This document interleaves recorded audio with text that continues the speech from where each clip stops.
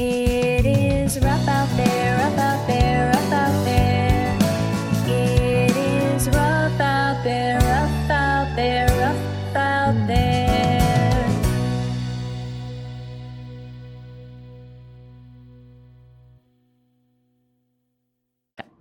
Hi, all. Welcome back to Kindness in Crisis. We had a little glitch with our equipment here, so this will be recorded as part 2, and Kim will work her magic and blend them together. We'll try. No, we will. I'm sure we will.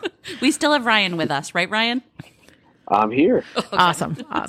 Well, I think what I was talking about was just like when you're out in the world, it doesn't matter. You know, it does matter if you're at the veterinary office or at the ER or even just out in your yard. Is just bringing kindness and compassion along with you, and a little extra for those that have to be at the front lines is really critical at this time.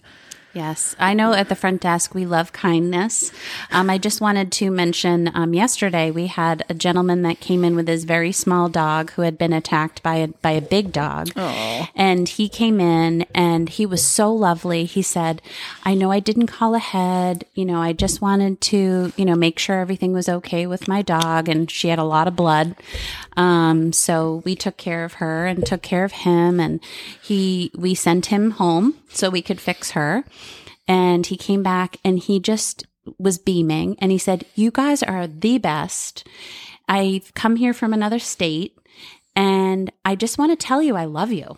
Oh. And I was just like, oh my gosh, thank you so much. I love you. But those type of things are, we're doing things to help people. Right. And very often, especially during this time, we can get some kind of what I call back talk. And what's interesting is lately, especially with the pandemic and shortage of staff, people will say, how long is this going to take? How long is this going to take? Yeah. And the girls, I'm one of the older salty ladies at work.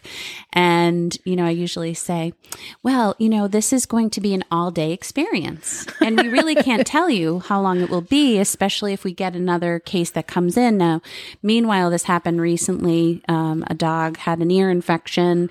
The dog was not critical. And as the man is asking me how long it's going to take, and I explain, it can be an all-day experience. Hopefully it's not.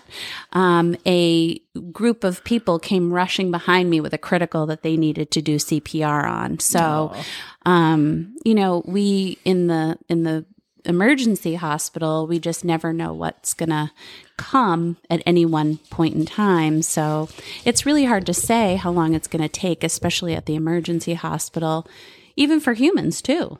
Like if I went up to a nurse and said, how long is this going to take? She'd be like, go sit down or leave. We can't tell you that. There's really no way of knowing. Right.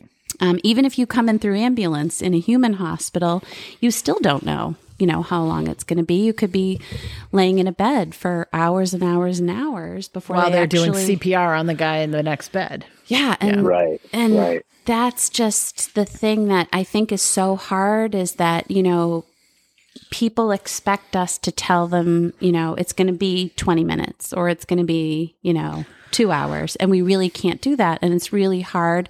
And then when we can't give people that kind of amount of time, then their frustration builds up and, things like that, unless, you're a very reasonable person and you understand, I'm here at the hospital. Or very often people will say, is it okay if I just head out and do a few errands or whatever and come back? And very often we say, yes, please. Please.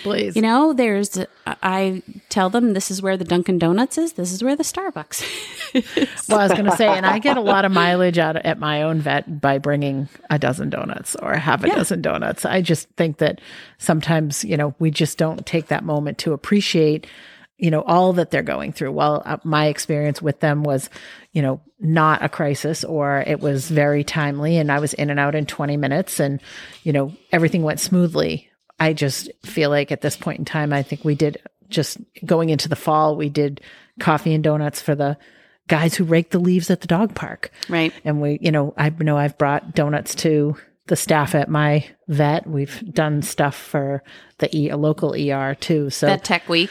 Yep. Take a moment out of your own life, find a place you love, whether it's hand-cut donuts or Dunkin' Donuts or a box of Munchkins or even a box of Russell Stover chocolates. It goes a long way at the front desk of any of these places that we're talking about. Right. Just because so few people are kind of taking the deep breath and appreciating them for being there for us. Yeah. What are your thoughts on that, Ryan? I think it's, I mean, everything you're saying, I completely agree with. It's to remember that people who join this industry, by definition, do it because of the love for pets and animals, and pet owners, right? And so I think if you keep that in mind, that they really are trying the best they can, and they're doing the work they're doing to serve pets like yours, even if your pet's turn hasn't come yet. That's an important level of empathy to keep in mind. And with this pandemic, again, going back to CSRs, I think that's what's added to the stress is, most CSRs take the job because they're excited to interact with pets and pet owners, Right. Especially the animals, right? But with things as busy and stressful as they've been, and as demand being as high as it's become, many of our CSRs have told me that they feel more like glorified call center employees because they're just stuck on the phone all day taking appointment calls, and I'm here in the parking lot and I need my dog's food and medication, and demand is just so much higher, as I keep talking about. And so many of them are missing out on what was supposed to be the most rewarding part of their job, especially when we were going through curbside. And so I'm just listing off more and more reasons to show empathy. But just keep that in mind if you understand that our priorities are the same, and that is the health of your pet. I think things just become a lot easier for everybody. Right. Well, I think this has been a great conversation, and I know it's going to help a lot of our listeners, and to kind of forge forward, and also taking a minute to kind of recognize, is this something that needs to be seen immediately, or can it wait? And how do we patch through and everyone have a little bit of patience? So, but I can't thank you enough, Ryan, for taking time out of your busy day. And, I'm going to thank Kim too, because she keeps us so organized. She's got batteries at the ready. She's got the microphone set up and our equipment all ready to go. And so, when I actually was sitting down to reflect on my 2021, she was at the top of my list. So thank you for everything you do for us. Aww. No, we definitely have a good team here, Kelly. I for sure feel that. And I know that you folks can't see what Kelly is doing the whole time that we are podcasting, but she's feeding my dogs. I'm going to post a picture on our social media of the pressure I have been under this entire podcast, with Nora and Neve staring at me. Just staring, sitting on the couch, staring at me until my hand goes in the box and gets a cookie and then comes out and gives it to them so that they behave. So, Ryan, I have 4 dogs. I have a Bichon mix, a Maltese, a Yorkie, and a very old Yorkie that we just adopted. And the old man Yorkie is still eating. Like, he takes forever to eat, which is good. No He's teeth. quiet. Wally keeps running back and forth because he wants to go outside, because he knows when he comes back in, he gets a treat. And Kelly is sitting here with the 2 girls, and she is, Kelly knows how to keep them quiet. Well, she has these those jugs that you see at a bar that have those puffed balls of orange cheesy things. I don't even know what they're called. I would equate it Like to a puff ball? Cheez-Its. I would equate it to Cheez-Its. Yeah. So, but they're for dogs. And so I take one out, and these 2 dogs are so little that I take one and I make them actually bite off a piece of it, and then I give it back and forth to them. And this has been like a CrossFit workout for them. Yeah. Yeah. And if you could see them right now, they're staring Kelly down. They're like, give me some more. Give me something. Well, we also want to talk a little bit about our latest sponsor. Yes, Metro Pets in Natick. Metro Pets in Natick, where you can bring your fluff ball for some fear-free grooming. Is that what they call it? Fear-free grooming. My girls go, and they are so fantastic with Sophie, especially because she's literally vibrating when she walks through the door. She's shaking when she would go to a groomer, and it's this very, it's not about the churn of like doing 60 dogs a day. It's about making the best experience for each dog that comes through the door.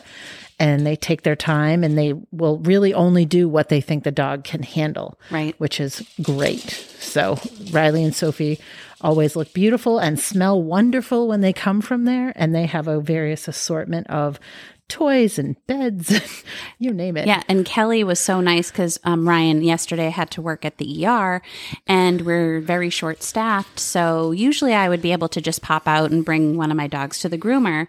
But I wasn't able to. So Kelly. We did Uber for Toby. Yeah. So Kelly came and picked up little old man Toby and then brought him back. And he had a nice day with Kelly. And then she told me she took him into Starbucks. I did. It was freezing cold. I wanted to bring Kim a chai tea latte because that's like her drug of choice down there when she's working. And so I was like stuck because my dogs are big and they're not that old when you compare them to Toby. And so I could just run in and grab a coffee and come out. It would be fine. But he's so little and old and frail. So I tucked him under my scarf and I carried him in and I was trying to be so discreet thinking no one was going to see. And then the whole staff erupted and was like, oh my gosh, she's got a dog. Does he want a pup cup? He has no well, he would probably do well with a pup cup. I wasn't going to upset his stomach. But they got a big kick out of it. And they had a tough day. So they were like, you brought the therapy dog. Thank you so much. It's amazing what pets can do for people. Yeah. For sure. Yeah. And we wish you, Ryan, all the best. And we wish Buddy the best. And thank you so much for being with us today. And we hope that we'll have you on our podcast again. I'd be honored. Kelly and I have worked together for a long time. She's one of my favorite people on earth.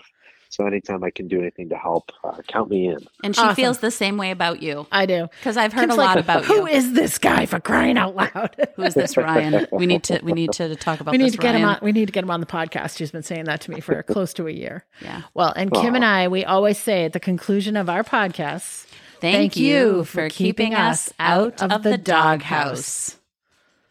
It is rough out there, rough out there.